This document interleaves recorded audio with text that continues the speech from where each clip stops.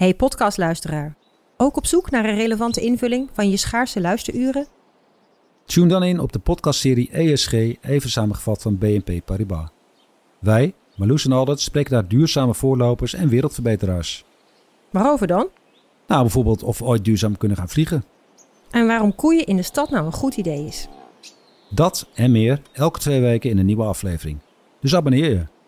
ESG, even samengevat. Hey, Mark Willems hier. Ik heb een hele mooie primeur voor je, maar ik geef je hem onder 1 voorwaarde. Je moet hem zondagochtend tussen 10:30 en 11 online brengen. En je hebt het niet van mij, hè? Ja, je hebt het niet van mij. Radio Milko. Radio Milko. De podcast over FC Groningen. Ja, we hebben precies 53 minuten, want dan moet William Pomp weer weg naar 53 nog niet eens. de volgende afspraak. Jan Mennega is er ook, analist van FC Groningen. En William Pomp, dus de clubwatcher van FC Groningen. En er is een hoop te bespreken. Je hebt net, laten we even beginnen, je hebt net al 2 verhalen weer getikt. Ja, 2 verhalen getikt. Weliswaar naar aanleiding van persberichten van FC Groningen. Dus nieuws dat, een routineklusje. Nieuws dat al bekend was. De eerste officiële reactie van Dick Lukien. Dick Lukien die heeft nog nergens gereageerd. Ik vermoed dat hij ook nergens gaat reageren op zijn nieuwe baan als hoofdtrainer van FC Groningen met ingang van het seizoen 2023-2024. Dick die heeft heel duidelijk laten weten dat hij gewoon eerst bij FC Emmen door de voordeur naar buiten wil. En daar zijn job goed wil afmaken, wat dus betekent handhaving. Dat kan weliswaar ten koste van zijn toekomstige werkgever gaan. Dat is natuurlijk heel pikant in deze. Mm-hmm. Maar nou ja, goed. Dick heeft nog niet gereageerd, maar heeft wel een paar quotes laten opnemen in het persbericht dat FC Groningen vanochtend, maandagochtend, de deur uit heeft doen laten gaan. En ja, goed, dat is eigenlijk een beetje standaard verhaal natuurlijk. Pas na het seizoen komt hij eigenlijk met... Na het seizoen is ook pas de officiële presentatie van Dick Lukien. Maar goed, mooi dat er gehoor is gegeven aan wat wij in deze podcast eigenlijk al maandenlang hebben gezegd. Ja. Dat Dick Lukien gewoon de ideale man op de ideale positie gaan is. Gaan we het straks allemaal over hebben. Het andere persbericht dat ging over de nieuwe organisatie. Nieuwe organisatiestructuur. Na Mark-Jan Flederis is er natuurlijk een soort van vacuüm ontstaan bij FC Groningen. Wouter Gudde die heeft de touwtjes in handen genomen. Was eindverantwoordelijk sinds zijn vertrek van Mark-Jan Flederis. Blijft hij ook in de toekomst? Eigenlijk is het een beetje het model dat Hans Nijland ook eigenlijk had, zeg maar. Namelijk, Wouter Gudde gaat straks overal over.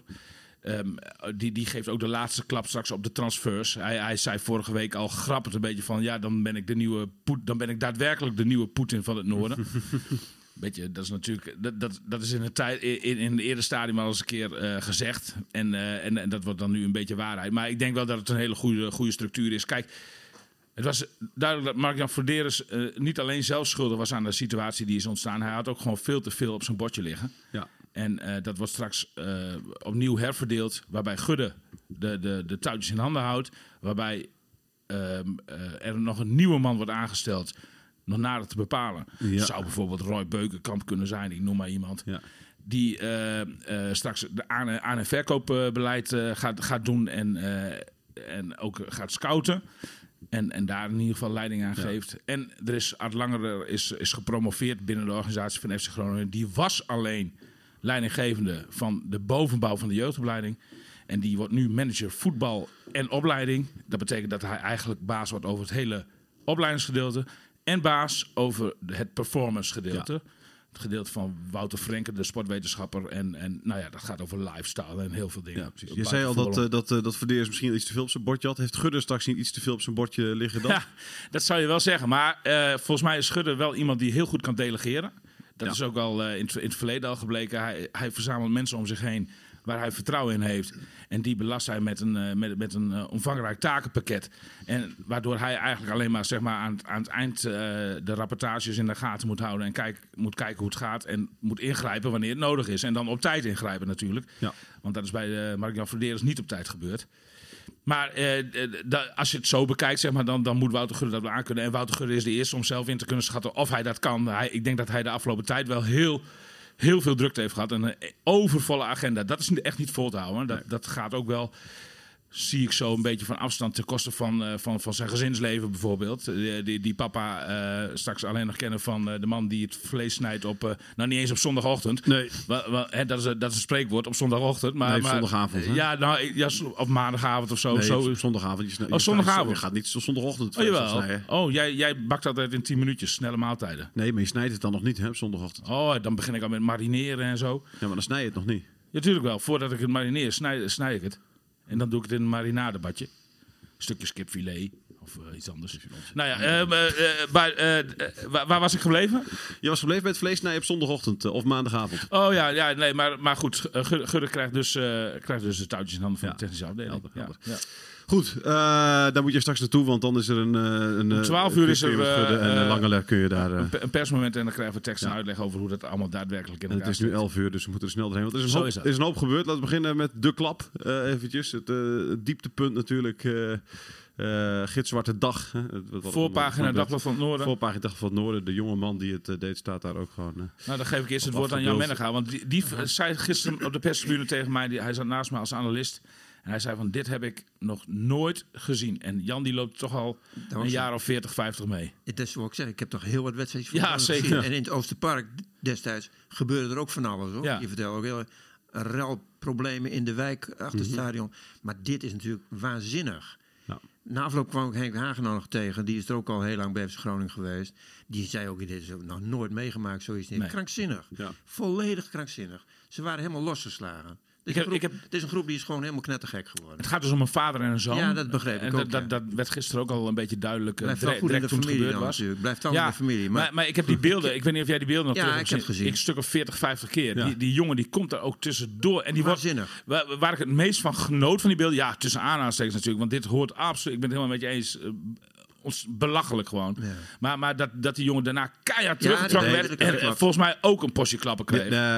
Ik weet niet of ik daar per se van genoot. Want de mensen daaromheen, William...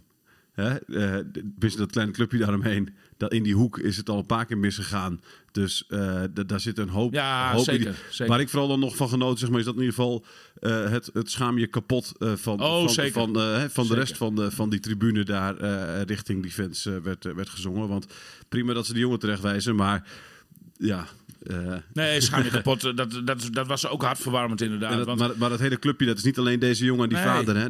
Er zit daar een... Er zijn 20 20.000 mensen in het stadion die lijden onder een groepje van, ik denk een man of 10. Dat is het zo'n beetje. Het zullen iets meer zijn, maar laten we zeggen inderdaad een paar tientallen. Maar niet heel veel inderdaad. Ja. Nou ja, en nu krijg je de volgende stap. Gaat de KNVB daadwerkelijk de sanctie die FC Groningen al in het vooruitzicht is gesteld, namelijk een leeg stadion, gaan ze dat doorvoeren? Want dat zou natuurlijk ontzettend zuur zijn voor al die mensen die daar op die... je ziet de mensen die ernaast zaten, in het familievak daarnaast, daar is gewoon een deel gevlucht. Hè? Ja. Ik bedoel, het richtte zich op de eigen spelers, maar het richtte zich ook nog daar op eigen aanhang. Hè? Iedereen zag ook die beelden van die vrouw, die man, die veldbestormer nog eventjes. Mooi, genoot ik ook van. Een tik gaf, zeg heel maar. goed. Met de handtas of zo. Met de handtas. Zo'n ouderwetse... heerlijk. Klabats. Boven het hoofd van de jongen. Dat was volgens mij die jongen die afgevoerd werd. Ja. Dat was denk ik de veldloper. Hè? Ja, precies. Ja. Maar een groot deel van de mensen die daar dus naast zat... is vroegtijdig vertrokken. Die zijn gevlucht. Omdat er ook... Er stonden mensen van die keelgebaren te maken. Heb ik gezien nog. Ja, dat is waanzin. Dus, dit zijn allemaal Zuid-Amerikaanse tafereelen. Maar dat hoort toch helemaal niet in de Euroborg thuis. Maar het zou me niet verbazen de KNVB nu echt een sanctie oplegt. Hoor. Ja, maar daar ga je weer. Collectief straffen. Collectief straffen. Ja, maar goed, dan kun je wat moet je dan? Ze gaan op een gegeven moment... Wat je dan moet... Je ziet hier de voorpagina van Dag van het Noorden. Het is niet onduidelijk wie deze mensen zijn. Ze zijn ook al opgehaald. Ze zijn gearresteerd. De twee absolute raddraaiers zijn al gearresteerd. Maar er zitten natuurlijk nog een paar tussen die hier niet zuiver op de graad waren. Dat is nu heel makkelijk om aan te wijzen. Jij. Dat klopt, maar het is wel op een gegeven moment gezegd... als er weer wat gebeurt, dan gaan we dat doen. Ja, en als je dan weer niks doet... Ja, ik vind het wel een heel probleem. Het zal heel treurig zijn voor Groningen, hoor. zonder publiek maar ook moeten gaan treurig voor spelen. al deze mensen. Ook voor allerlei mensen is het hartstikke treurig. Je ziet hier ook iemand met dat prachtige sjaaltje van die sfeeractie. Hè, net daarnaast. Niet dat het moet gebeuren, maar het zou me niet verbazen als het gebeurt. Nee, het begon zo mooi, hè, die middag. Met die sfeeractie. Joh, dat was echt een genot om naar te kijken. Beetje kippenvel, hoor. Ja, kippenvel moment, zeker. Ja. En ook zo'n niet aflatende steun. Hè. Ja. Ik bedoel, als er een moment is dat je je club in de steek laat, dan was dat dit seizoen misschien wel geweest. Ja. Maar ze staan er allemaal nog. Zeker. Het huis staat bijna vol. En iedereen stond te zwaaien en te wapperen met die sjaal die weer uitgereikt werd. Ja, prachtig mooi. Prachtig mooi. Ja. Maar FC Groningen moet ook echt zelf wat gaan doen. En wat weet ik niet, hoor. Het is makkelijker gezegd dan gedaan. Misschien moet je een professionele beveiligingsorganisatie inroepen in plaats van bijvoorbeeld allemaal vrijwilligers bij de poorten. Maar ik kreeg hier vanochtend een bericht van een supporter. Ik noem geen namen, maar hij zit op vak M, ter hoogte van de middenlijn is dat. En hij schrijft mij het volgende. William, hoi. Ik vraag me een aantal dingen af. Zelf ben ik met mijn vrouw en zoontje vanmiddag, dat was dus gisteravond, hè, dat hij dat stuurde, vanmiddag naar de FC geweest. Met mijn clubkaart 3 kaarten besteld. Komen er 4 jongens naast mij zitten, bier zuipen en kook van sleutels snuiven. En daarbij opscheppen dat ze een stadionverbod hebben. Zitten steeds met een zonnebril op. Echt vreselijk om met je gezin naast te zitten. Hoe kan dit bestaan? Dit kaartsysteem klopt toch van geen kant. Zeker gezien wat er allemaal gebeurd is vandaag. Misschien iets voor de podcast. Maar weet je, maar zo gaat dat dus. En dat is een hele normale plek, een hele normale tribune waar allemaal gezinnen zitten, weet je wel. En daar zitten dan kooksnuivende, hersenloos imbecielen. Dat zijn dan die twee die gudden. Nee, dat is ook meer dan terecht. Maar misschien moet je hersenloos hier nog weghalen, gewoon imbecielen. Maar dat doe je toch niet op. Ja, misschien moet je van tevoren iedereen fouilleren, ook op drugs en dergelijke, weet je wel. Want dit gaat echt veel te ver. Ik zou er niet naast willen zitten met mijn gezin. Nee, maar je komt er maar zo... Je komt er maar zo te zitten. Ze komen zomaar bij je zitten. Ja, nou, mijn neefje zit daar ook ergens in de buurt. Het is natuurlijk super lastig om... Want ja, de stewards bij bepaalde vakken die weten van... Oké, die hebben stadionverbod. Maar ja, de steward bij een ander vak heeft natuurlijk misschien geen idee. Je kan niet al die hoofden uit je hoofd leren. En als je gewoon via een kaartje kan krijgen... Ja, dan kom je zo het stadion binnen. Hoe denk je dat ze geïntimideerd worden, die stewards dan, door die jongens? Ja, nou, zeker. Ja, nee, zeker. En dat zijn ook gewoon vrijwilligers. Die gewoon een of andere huisvader, die staat daar. Ja, tuurlijk. En die denkt ook misschien wel van ik waag me er niet aan, weet je wel. Ja, nee, joh. Begrijp ik wel. Nee, ik ben geen Jetro Willems. Nee, maar waar gaat dit dan heen, hè? Ja, nou ja, goed. Daarom, ze moeten op een gegeven moment... Ze moeten een keer iets doen. Ik weet ook niet precies wat al, hoor. Kijk, ik snap ook wel dat de politie er klaar mee is, hè? En ook dat, ik ben niet voor collectief straffen. Maar... Ik snap wel dat de politie zegt van ja, maar sorry hoor, maar die uitwedstrijd, we doen het even niet meer. Dat snap ik heel goed. Maar goed, dan willen ze geen uitsupporters meer in het stadion. Maar dit zijn de thuissupporters. Ja, dit zijn ook de thuissupporters. Ja, nou, dat was bij Cambuur ook het probleem. En daar hebben ze nu dus gewoon wel gezegd van geen uitsupporters meer toelaten. Terwijl daar het probleem niet, maar daar ligt... de sociale controle je kunt verder weinig doen. Ja. En het is zo lastig ook, weet je, die sociale controle. Nu werd wel, dus hartstikke mooi dat er schaam je kapot werd gezongen. Die afkeuring kan niet hard genoeg klinken. Dus dat is hartstikke fijn dat die afkeuring klinkt. Maar ik weet niet wat het met die gasten doet. Niks. En ik denk ook niet dat als de meneer, geloof ik, die jou het berichtje stuurde... zegt tegen de jongens naast hem van... Hey, dit zijn wij niet als club, hè? Kun je hiermee ophouden? Ja, heeft waarschijnlijk ook niet zo heel veel... Dan krijg je ook een... Nee, klopt. Ja, het is een heel ingewikkeld probleem waarvan... Wat ik al zei, ik heb daar de oplossing ook niet zomaar voor. Ik ook niet. Ja... ik zit te denken aan overal professionals als beveiligers neerzetten. Misschien iedereen fouilleren. Maar ja, weet je, dat is ook... naar wat voor evenement ga je dan toe, hè? William, kijk, daar krijg je ook weer... Want het is natuurlijk echt een bijzonder klein deel natuurlijk. En jouw neefje van inmiddels 12, geloof ik, als ik me niet vergis ongeveer. Ik weet 13. 13. Was straks 14 in mei. In mei wordt hij 14. Prachtig rossig koppie, hetzelfde als Oom Pomp. Dat is een keurig ventje dat gewoon naar wedstrijden wil. Als hij gefouilleerd wordt, daar word je ook niet heel vrolijk van natuurlijk. Maar het is ook een jochie dat er wel van droomt om in de toekomst bij de harde kern te staan. En dat bedoel ik ook met collectief. Er is een heel groot deel van de harde kern. Dat is een fantastische harde kern. Zeggen, dat die zorgen voor die sfeeracties. En dat is geweldig. Het 99,8% van wat recht achter het doel staat, dat is geweldig.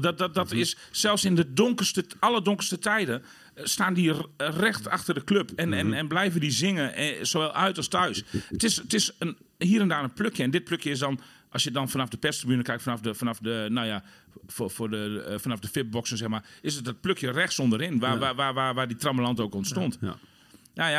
Maar goed, al die goeden hebben dan onder de kwade te lijden. Ja. Dat is zo zuur, maar... Ja. Nou ja, je kunt alleen maar keihard straffen. Deze 2 die mogen gewoon nooit meer het stadion in. Nee. Dat is, weet je? Ja. Nee. En meldingsplicht. Meldingsplicht invoeren, daar geloof ik ook wel in. Dat scheelt ook een hoop. Dus dat deze 2 figuren, en er zijn nog wel een aantal op die lijst...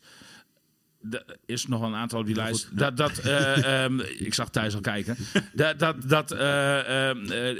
Gewoon elke thuiswedstrijd melden bij de politie om 2:30 en om 4:15. Ja, maar dat is al zo vaak gezegd. Maar de overheid doet dat iedere keer niet. Er moet gewoon een vaste regel voor komen. Er moet een landelijke voetbalwet komen. Daar heeft Gudde, die zei ook... Hè, dat is nu te lokaal. Hoe vaak is daar al niet over gepraat, man? Maar dat blijft elke keer maar steken. Dat is, daar werd 10 jaar geleden ook al over gepraat. 20 jaar geleden, zeker. Nee, zeker. Ja, nee, absoluut. Rampzalig. Nou, we sluiten het af.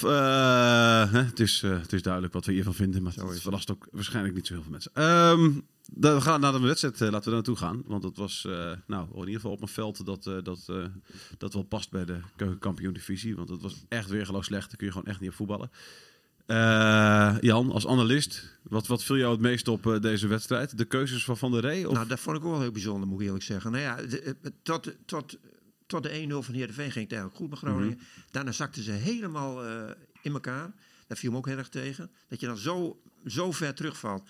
Ja, in de tweede helft... niet het idee had dat Heerenveen nou zo'n weergeloze pot speelde. Die speelde ook niet heel geweldig. Maar in de tweede helft maakten ze een geweldig potje van.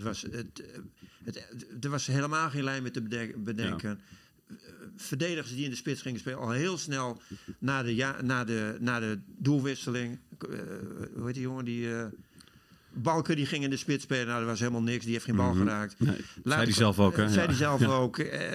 Het was een rommelpotje eerste klas. Ja. Nee, het was echt... En dat kun je wel de trainer verwijten. Maar de vorige keer, weet je wat het probleem was? De vorige keer bij AZ... Toen kreeg hij het verwijt dat hij zo laat... dat hij er niet toe besloot om Balken in de spits te zijn. Toen dacht hij zeker van... Ja. Nou, dan doe ik het direct maar na de rust. Weet je wel. Dat heeft hij dubbel en dwars willen compenseren. Ja, maar ja, dan verdwijnt alles uit het elftal natuurlijk. Niemand wist ook meer waar ze aan toe waren. Dat zei Balken zelf natuurlijk. Balken, natuurlijk naar de wedstrijd... Wat een sympathieke vent trouwens is dat. Die Balken. Ja, wel bespraakte jongen. Nette keurig, nette jongen. Ja, absoluut. Maar goed, die zei ook van ja, hij zei, ik heb echt geen bal goed geraakt daar in de spits. Het was echt zo'n dag dat het echt allemaal mislukte.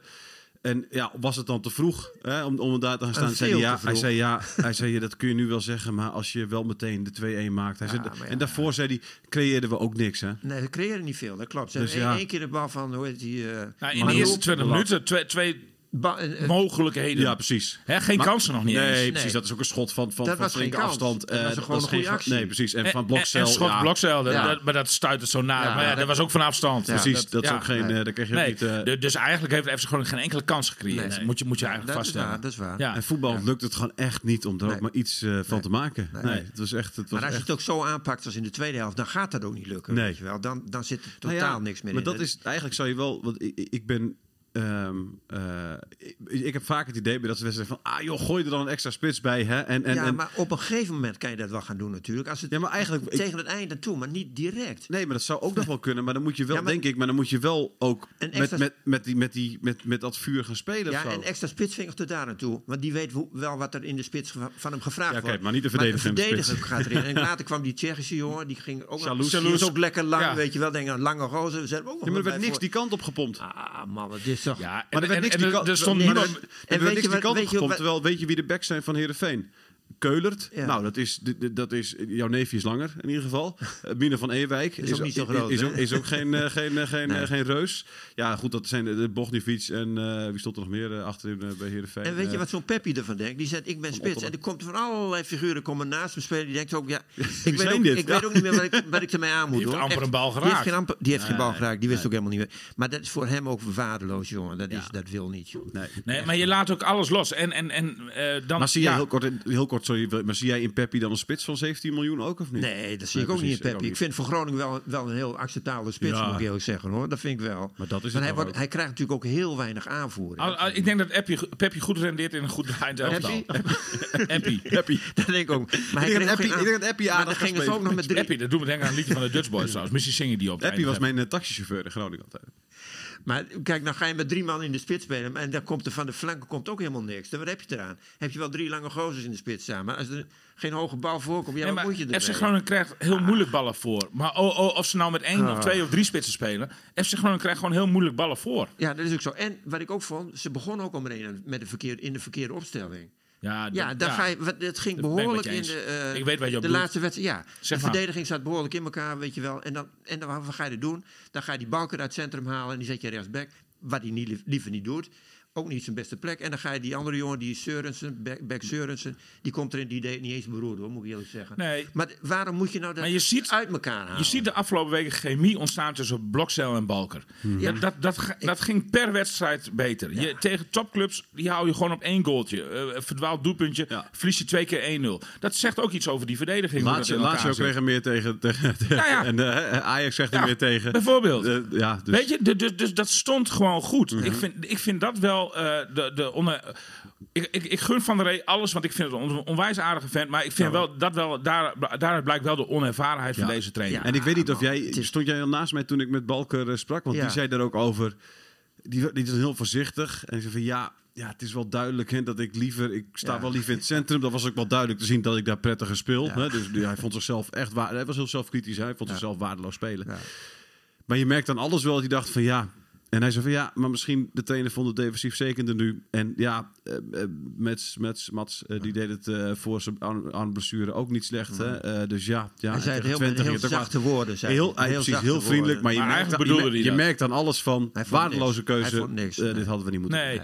Nee, kijk, en Van der Rey zit in het is 1 groot leerproces. En ook een heel interessant leerproces. Van der Rey heeft in 4-5 maanden zoveel geleerd. Dat haal je uit geen enkele cursus, uit geen enkel cursusboek. Maar hij snapt het nu nog niet. Nee, maar hier moet je doorheen. Nee, maar hij pikt het wel op. Want ik weet 100% zeker dat hij Balker in de 35 minuten voor tijd al mee naar voren stuurt. Dat heeft hij opgepikt uit de kritiek van vorige week. Ja.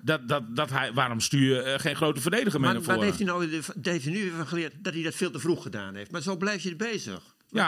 Dat heeft hij nu gedaan. Maar uiteindelijk komt het nog goed. Ja, maar wanneer? Is dat al bekend?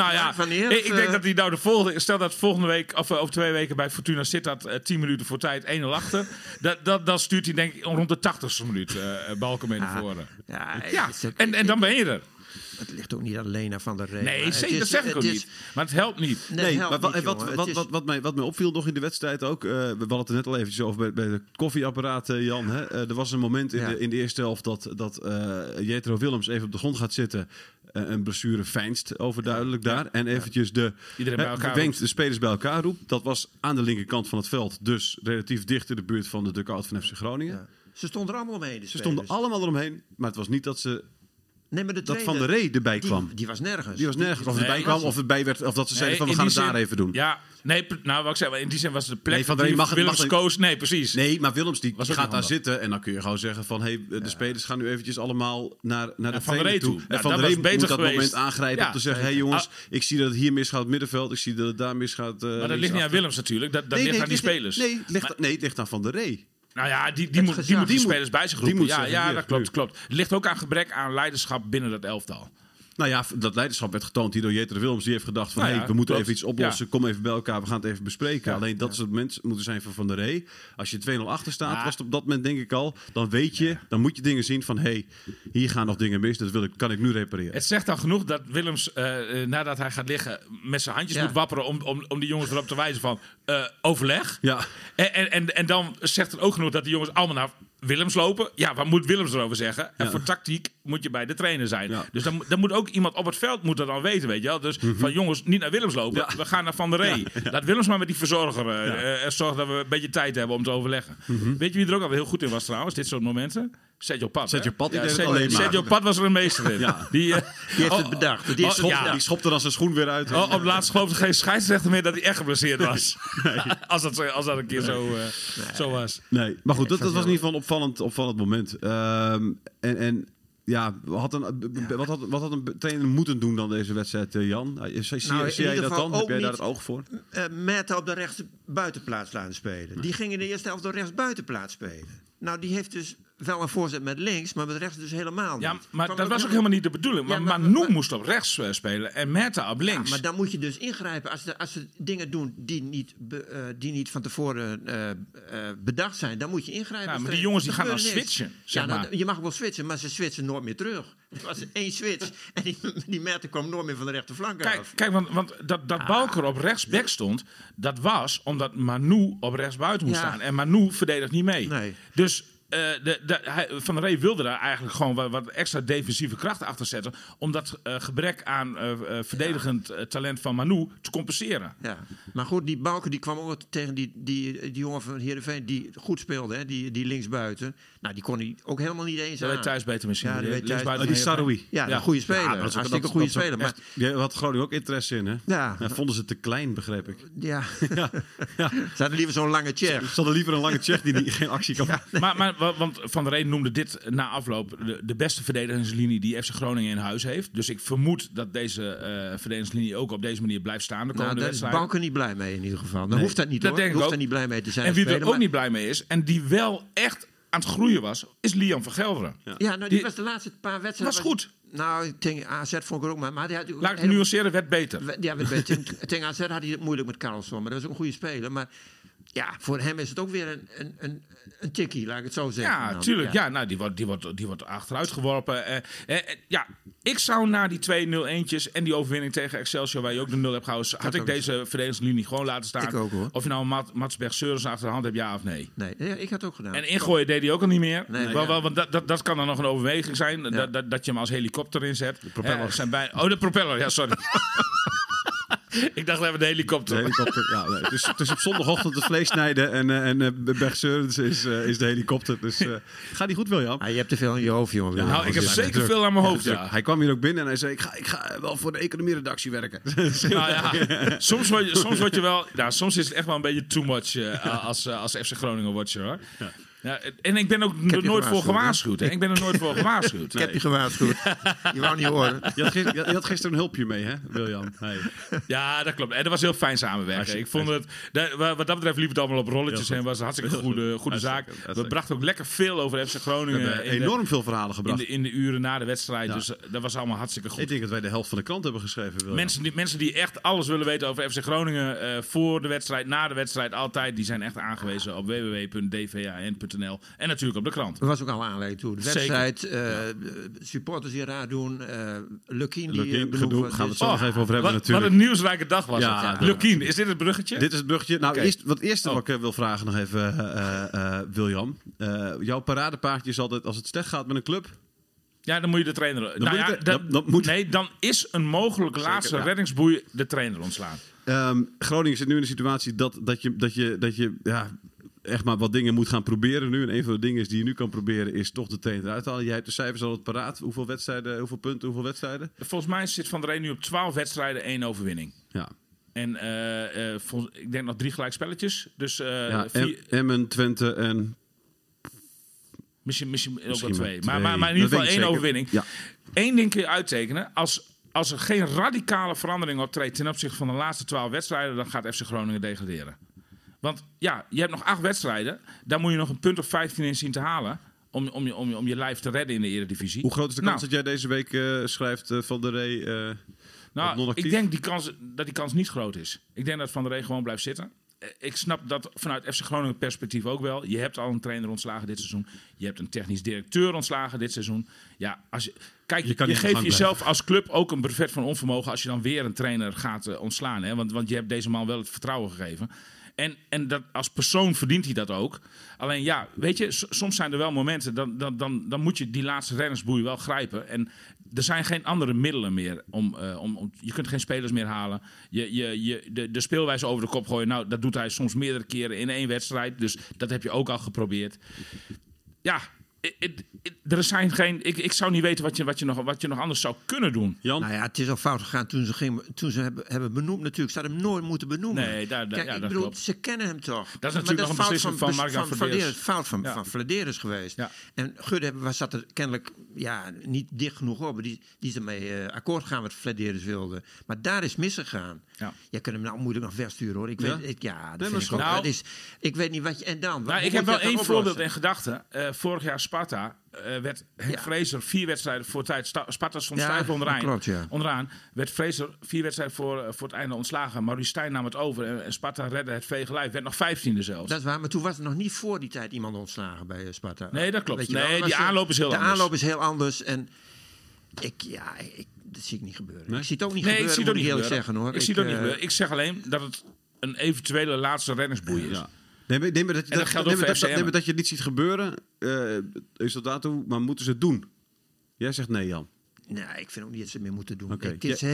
Kijk, je hebt Hans Westerhof, heb je ook benoemd als adviseur. Ja, je kunt de hele spul weer op de kop gooien. Ja. Komt er nog een andere trainer erbij weer? Nee, daar geloof ik niet in. Daar geloof ik niet meer in. Nee, ook niet als het gewoon een soort lul van een vent wordt. Een lul van een vent? Ja, gewoon, weet je wel, gewoon... Gert-Jan Verbeek. Gert-Jan Verbeek kan een lul van een vent. Is ook een hele sympathieke kant, maar het kan ook een lul van een vent zijn, denk ik. Maar er moet ook geen lul van een vent staan, jongen. Ik vind, maar accepteren die spelers dan voor die laatste wedstrijd nog een lul van een vent? Het is ook wat Maarten de Jong zei, die belde ik voor het forum natuurlijk. En die zei er ook over, ik weet niet eens of ik dat opgeschreven, maar die zei van Frits Korbach, dat was iemand die echt... Dat was echt een ander... Hij zei, maar dat soort trainers bestaan ook niet meer, dus het gaat je ook niet eens meer lukken, zo'n slok. Dat heeft je gelijk een Kistenmaker, Korbach. Dat waren de mannen op dit moment geweest om in te stappen bij Groningen. Maar allebei maar die zijn er niet meer. Maar zo'n trainer kan natuurlijk wel weer opstaan. Ja, wel, maar de tijden zijn ook veranderd. Het zou mooi zijn, een andere tijd, hoor. Het zou mooi zijn als er gewoon een soort trainer gaat opstaan die alleen maar elk jaar een klus neemt tussen april en mei.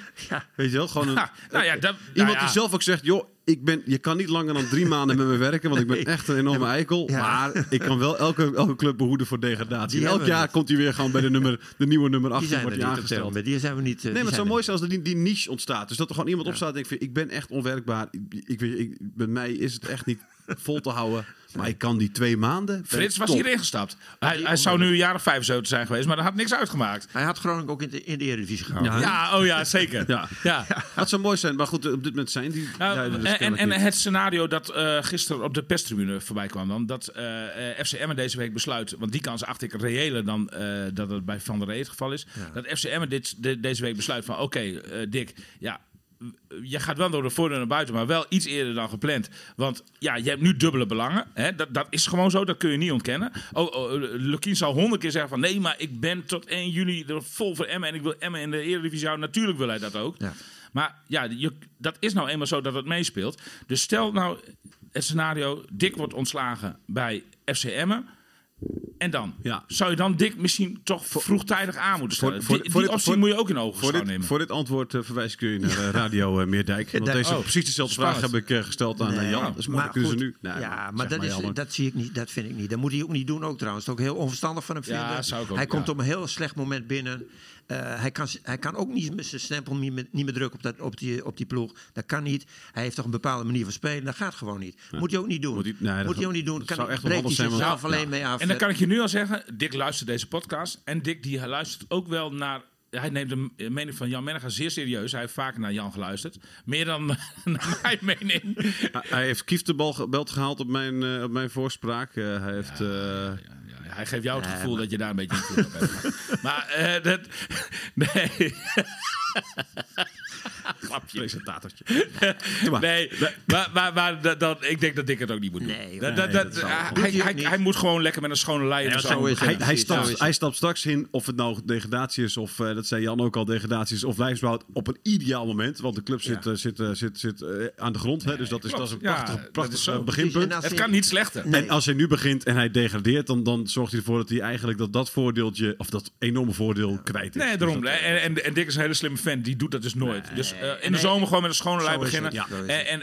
En maar hopen en bidden dat Van der Rey het gewoon redt met deze selectie. En hij heeft ook geen clausule in zijn contract dat hij bij degradatie van Groningen dat hij er vanaf kan van een contract. Dat is helemaal niet aan de orde. Nee. Als ze degraderen, dan gaat hij gewoon bij Groningen aan de slag.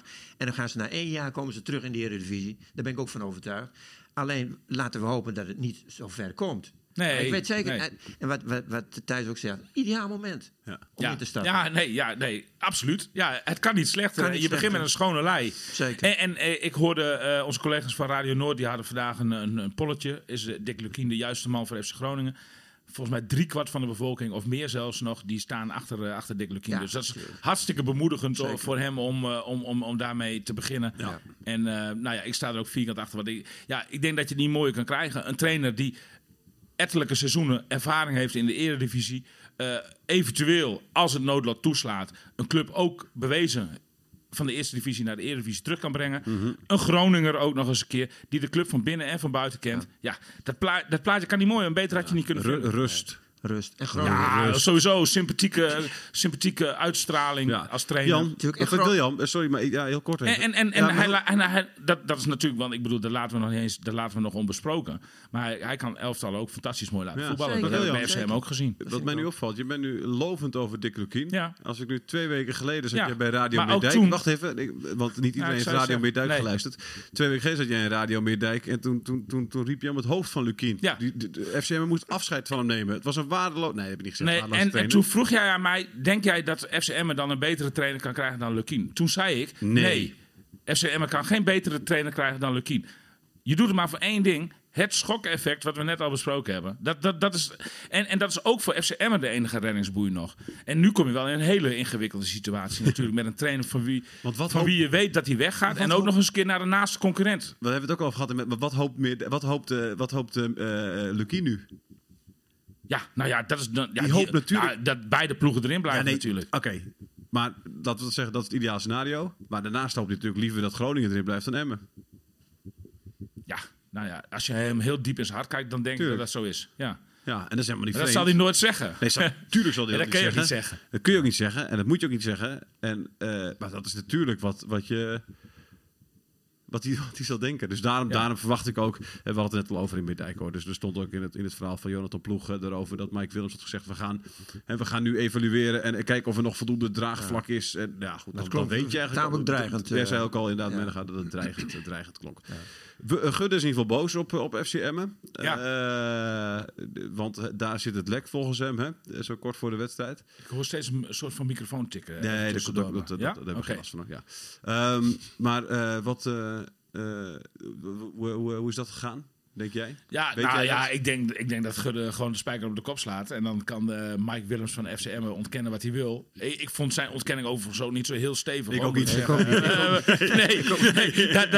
Dat deed eerder mijn vermoeden sterken dat hij daadwerkelijk de kwade genius is in dit hele verhaal. Alle twijfel die ik had, die is in ieder geval door zijn eigen... 100%. Was het zo? Er waren 10 anderen bij Emmen die wisten het en waren 10 anderen bij Groningen die wisten het. Dat zijn hele slappe excuses. Ja. Nee, maar ik heb ook wel uit meerdere bronnen, ook uit Zuidoost-Drenthe, wel gehoord dat hij degene is die de journalist van Voetbal International op de hoogte heeft gesteld. En dat hij er ook nog bij heeft gezegd, waarschijnlijk, dat interpreteer ik dan even van. Maar het zou mooi zijn als je het morgenochtend zo tussen 10:30 en 11 even naar buiten kunt brengen. Weet je? Ja. Prachtig. Ja. En geef hem ongelijk. Zo gaat het, hè? Tuurlijk, pak de telefoon.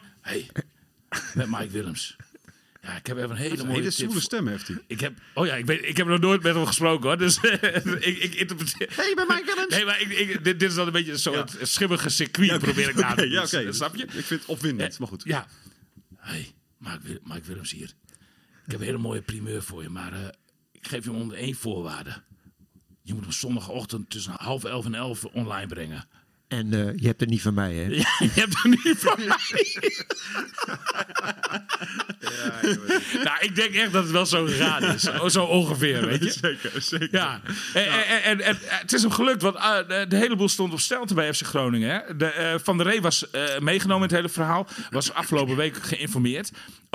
Ook daadwerkelijk over de naam Dick Lukkien. Dus die wist alles. Maar die moest het bij zich houden. Die had nog niet de rest van de staf geïnformeerd. Ook nog niet de spelersgroep geïnformeerd. Toen kwam het naar buiten op een heel lullig tijdstip. Ja, echt letterlijk 1,5 uur voor de aftrap. En toen is hij als een gek iedereen gaan informeren. Ja. Maar dat heeft ook weer zijn consequentie natuurlijk. Want die rest van de staf... Ja, zeer waarschijnlijk kunnen die ook hun biezen pakken.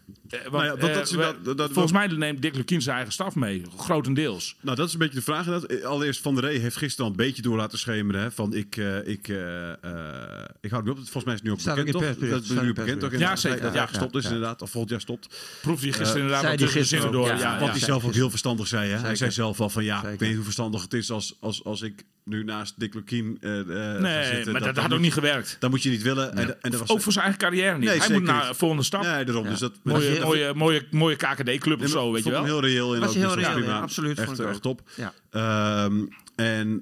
Maar de vraag is nu inderdaad, wat gaat gebeuren met Alfons Arts? Wat gaat gebeuren? Nou, Westerhof zal in ieder geval weggaan, dus dat is wel duidelijk natuurlijk. Volgens mij, maar dat weet ik niet zeker, dat zal ik na moeten kijken. Maar volgens mij heeft Alfons Arts nog wel een doorlopend contract. Okay. Alleen,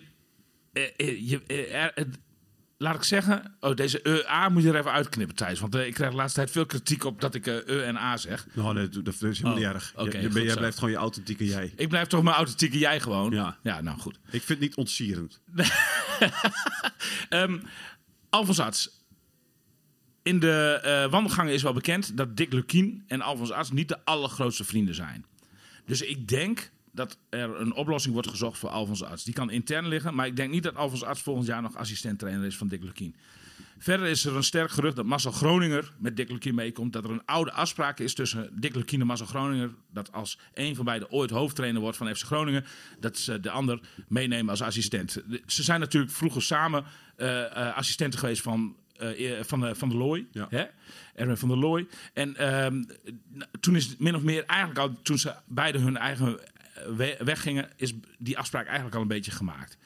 Dus ik denk dat Marcel Groningen, de grote kans dat die erbij komt. Nou ja, en dan heb je nog een assistent nodig. Ik denk dat Goedkoop? Nou, ik denk dat denk ik eigenlijk wel. Ik denk dat Dick zijn vertrouweling Casper Goedkoop wel mee zou willen nemen vanaf FCM. Jan, dat denk ik anders, dus niet. Nee. Denk jij niet? Wat jij nou vertelt van Marcel Groninger, dat zei ik net in de podcast ook. Okay. Ik denk dat Marcel Groninger een heel grote kandidaat is om bij Groningen assistent te worden.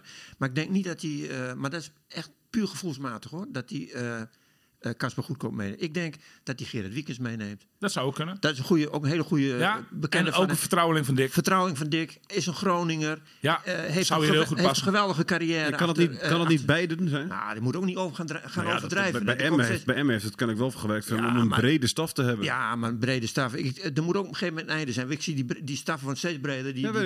Ze kunnen niet meer op de bank zitten. Kennelijk vindt Lukien dat prettig, dus misschien heeft hij dat wel aangegeven. Groningen, ik wil ook nu weer. Maar goed, het zou best kunnen hoor. Maar ik denk dat Gerrit Wiekens komt. En ik zou ook een hele goede keuze vinden. Ik ook. Maar ik zou Casper Goedkoop ook een prima keuze vinden. Nou ja, goed. Maar Casper is ook al bij Groningen geweest, hè, Casper. En daar is hij niet... waren ze niet helemaal tevreden over. Nee, maar dat was wel een ander tijdperk. Ander tijdperk, helemaal met je eens. Ja, andere mensen. Cuperus blijft wel, neem ik aan, toch? Dat denk ik wel. Want dat is de beste. Volgens mij is dat een hele goede keeperstrainer. Iedereen, ik weet nog dat Gitzwarte Bouvara, die nu assistent of Jong Twente onder zijn hoede heeft en eerder bij Go Ahead met Kees van Wonderen werkte, die zei van die Cuperus, dat is echt een... Ja, die staat in het keeperstrainersgilde staat hij er heel goed op. Ik moet even heel veel uit mijn hoofd zeggen nu, maar volgens mij heeft FC Groningen een koopoptie op Michael Verrips. Michael Verrips en Couperus zijn ook vertrouwelingen van elkaar. Verrips gedijt goed onder Couperus. Heb je gisteren gezien? Oké, maar iedereen heeft toch eens een mindere wedstrijd. Jij hebt ook wel eens een mindere dag als presentator. Weinig, maar Verrips ook weinig op zich, hoor. Keepers maken ook fouten gewoon. Dit was een fout. Alleen het valt veel op. Het was een hele vervelende fout ook. Een belangrijke fout was dit, Ja, dat is ook heel vervelend. Dan. Nee, maar dat is ook zo. Ja, nee, maar het gaat even om de relatie. Couperus Verrips. En die is wel heel goed. Dus ik denk dat Couperus zou, wat mij betreft, wel kunnen blijven. Ik denk ook wel dat dat gaat gebeuren. Maar ik neem aan dat dit allemaal al beklonken is natuurlijk. Nou, daar zou in ieder geval over gesproken zijn. Maar anders ga je niet tekenen als Lukien. Lukien die zal... Nee. Laat ik zo zeggen, voor 80% ligt het allemaal wel... daar is gewoon over gesproken. Alleen niet iedereen zal al zijn persoonlijke gesprek hebben gehad hierover. En er zullen nog wel wat laatste knoop. Maar de richting zal in ieder geval duidelijk zijn. Ja. Dat is zeker. Goedkoop zegt zelf inderdaad van hoe en wat Groningen en Dick het plaatje voor zich zien, zeg maar. Die zegt dat het nog niet bekend is. Het ligt eraan hoe... je hebt een kort lijntje met Casper. En Lukien dat bij elkaar hebben. Dus ik ben benieuwd Of wat dan al rond is, of wat hij... Nou ja, als er ruimte is voor 2 assistenten en een keeperstrainer, dan zou ik een prachtige koppel vinden, goedkoop. Ik geloof niet dat Lukien in de... Ja, maar dan heb je Wiekens ook natuurlijk. Ja, Wiekens, ja precies. Dan heb je er één te veel. Of je moet hem die staf uitbreiden. Dat kan ook. Ik geloof niet dat Lukien en arts bijvoorbeeld een hele prettige combinatie zijn. Dat gaat niet gebeuren ook. Nee, maar dat zeg ik. Dat gaat echt niet gebeuren. Nee. Dus je moet ook heel goed kijken naar wie complementair aan elkaar zijn. Hè? Ja. De naam van Joop Gals zingt ook nog rond. Ja. Nou ja, je hebt ook een teambuilder nodig, een people's manager. Dat is een van de sterke punten van Joop. Ja, het kan er wel verschillende kanten op gaan, hoor. Ja. Maar nou ja, het lijkt mij dat Lukien zijn eigen staf mag samenstellen. Ja. En waar is Lukien dan volgend jaar trainer? In de Eredivisie of de Eerste Divisie? Ja, dat is de vraag die boven de markt hangt, Thijs. Ja, 8 wedstrijden nog. Je hebt nog een punt of 15 nodig. Dat betekent 5 overwinningen of 4 overwinningen en 3 gelijke spelen. Dat kan er nog net. Dan mag je er nog 1 verliezen. Ja, de focus moet niet zijn weer plaats 15. Ja, de focus moet plaats 16 zijn. Ja, nou plaats 15 is 6 punten verschil. Dat is wel met 8 wedstrijden te gaan wel heel erg veel. Ja? Dus, maar dan heb je geen 15 punten nodig om erin te blijven. Om de 16e plaats te halen. Ja, maar Jan, ik geloof niet dat 29 punten genoeg is. Het zou mij niet verbazen. Dat zou voor het eerst in de historie zijn. Dat is klopt wel. Maar wat denk je wat Emma nog gaat doen? Maar die gaan nog wel punten sprokkelen, denk ik. Weet je tegen wie ze moeten? Het programma gezien. Ja, nee, de laatste 5 wedstrijden. Verhaal over geschreven. Ja. Die treffen de top 6 nog in de laatste 6 duels. Nou ja, denk je dat ze veel punten halen? Nou ja, Dick Lukien zegt daar zelf over van die top 6 hebben wij van 3 gewoon gewonnen. Ja, daar heeft je gelijk in. Maar dat gebeurt niet elke keer. Nee, maar Emma heeft dat kunstgras nog achter de hand. Dat is toch anders voetballen. Het moet wel gaan spoken op de Oude Middijk als ze erin willen blijven. En er ontstaat nu ook iets bij Emma wat ontstaat dat is wel bij gevaar. Emma, dat is het ook. Nee, daarom zou ik... Ja, goed, daar ben ik weer. En ik maak me waarschijnlijk niet populair bij de trainer waar ik in de nabije toekomst veel mee te maken krijg. Maar ja, ik zou zeggen van Dick... met alle ega's en alle respect gaan we afscheid van jou nemen. Maar wij moeten wel afscheid nemen. Ik denk ook dat FCM dat zou moeten doen misschien ook wel, hoor. Ja, nou ja, ik vind van niet. Ik ben bang dat het wel gaat gebeuren, maar ik vind gewoon dat hij heeft een contract er dan. Ik vind dat contract moet hij gewoon af. Maar dat geldt toch ook, ondanks wat er allemaal al gebeurd is rond Van der Rey en de hele voorgeschiedenis. Je ziet toch bijna altijd dat, het bekendmaken van een vertrek van een trainer altijd zijn invloed heeft. En dan kun je 100 keer zeggen van ja, maar daar gaan wij niet van uit. En dat speelt hier niet. En we gaan er gewoon voor met z'n allen.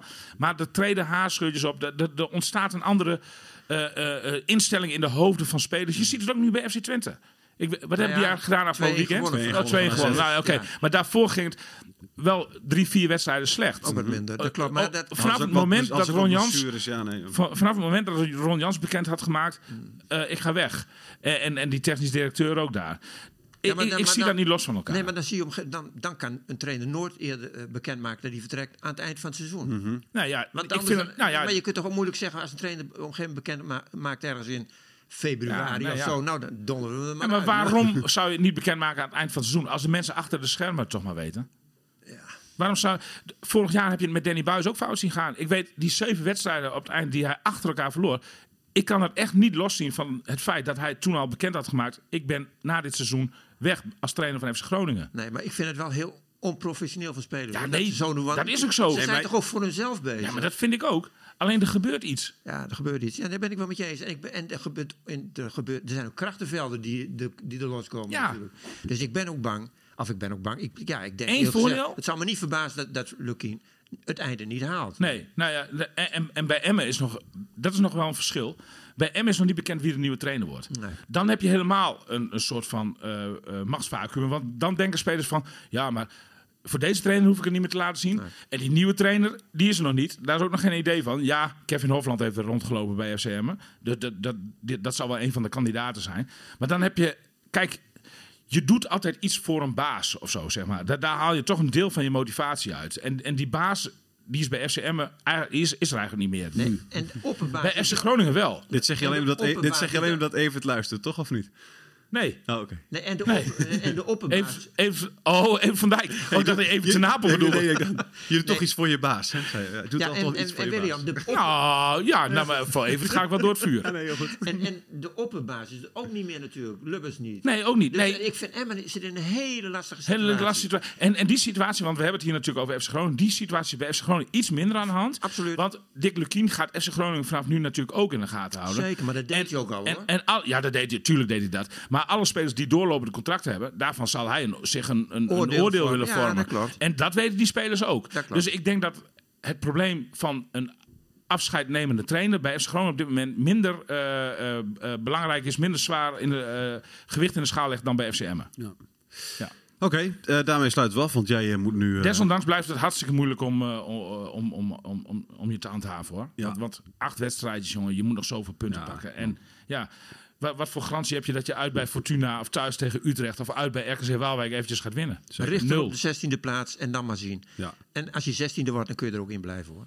Ja, nou ja, dat zeg jij zelf. Die 16e plaats, die geeft jou nog wel hoop. Ja, dat denk ik ook. De historie, de afgelopen 10 jaar is maar 1 club gelukt om via de 16e plaats in de Eredivisie te blijven. Dat was Willem II, een seizoen of 4-5 geleden. Verder nooit een Eredivisieclub erin geslaagd, hè? Nee, maar goed, resultaat uit het verleden, Zeg maar wel iets. We moeten afsluiten, want William, jij springt op de fiets en je gaat nu weer naar ik ga richting het stadion. Euroborg om in ik ga met Skybox 104, en met 105. Wouter Gudde praten. Heb je ook een prachtig vak, hè? Ja, schitterend, jongens. En ik heb nooit naar die economie-redactie onze wekelijkse sportredactievergadering van 12 uur is zelfs uitgesteld vanwege mijn escapades. Dus daar ben ik om 2 uur. En wat neem ik dan mee? Lekkere gebakjes voor de sportredactie. Ja, want ik ben zaterdag 48 jaar geworden. Dat hadden we nu verwacht. Ja, maar daar heb ik eventjes geen tijd voor gehad. Dat was ik serieus van plan. Serieus. Nou. Maar daar zijn we lekker mee. Ik moest voor de afgang van deze uitzending ook William, bedankt. Je bent zo'n kerel. Ja. Tot misschien volgend jaar, jongens. Yes. Radio Milko. Radio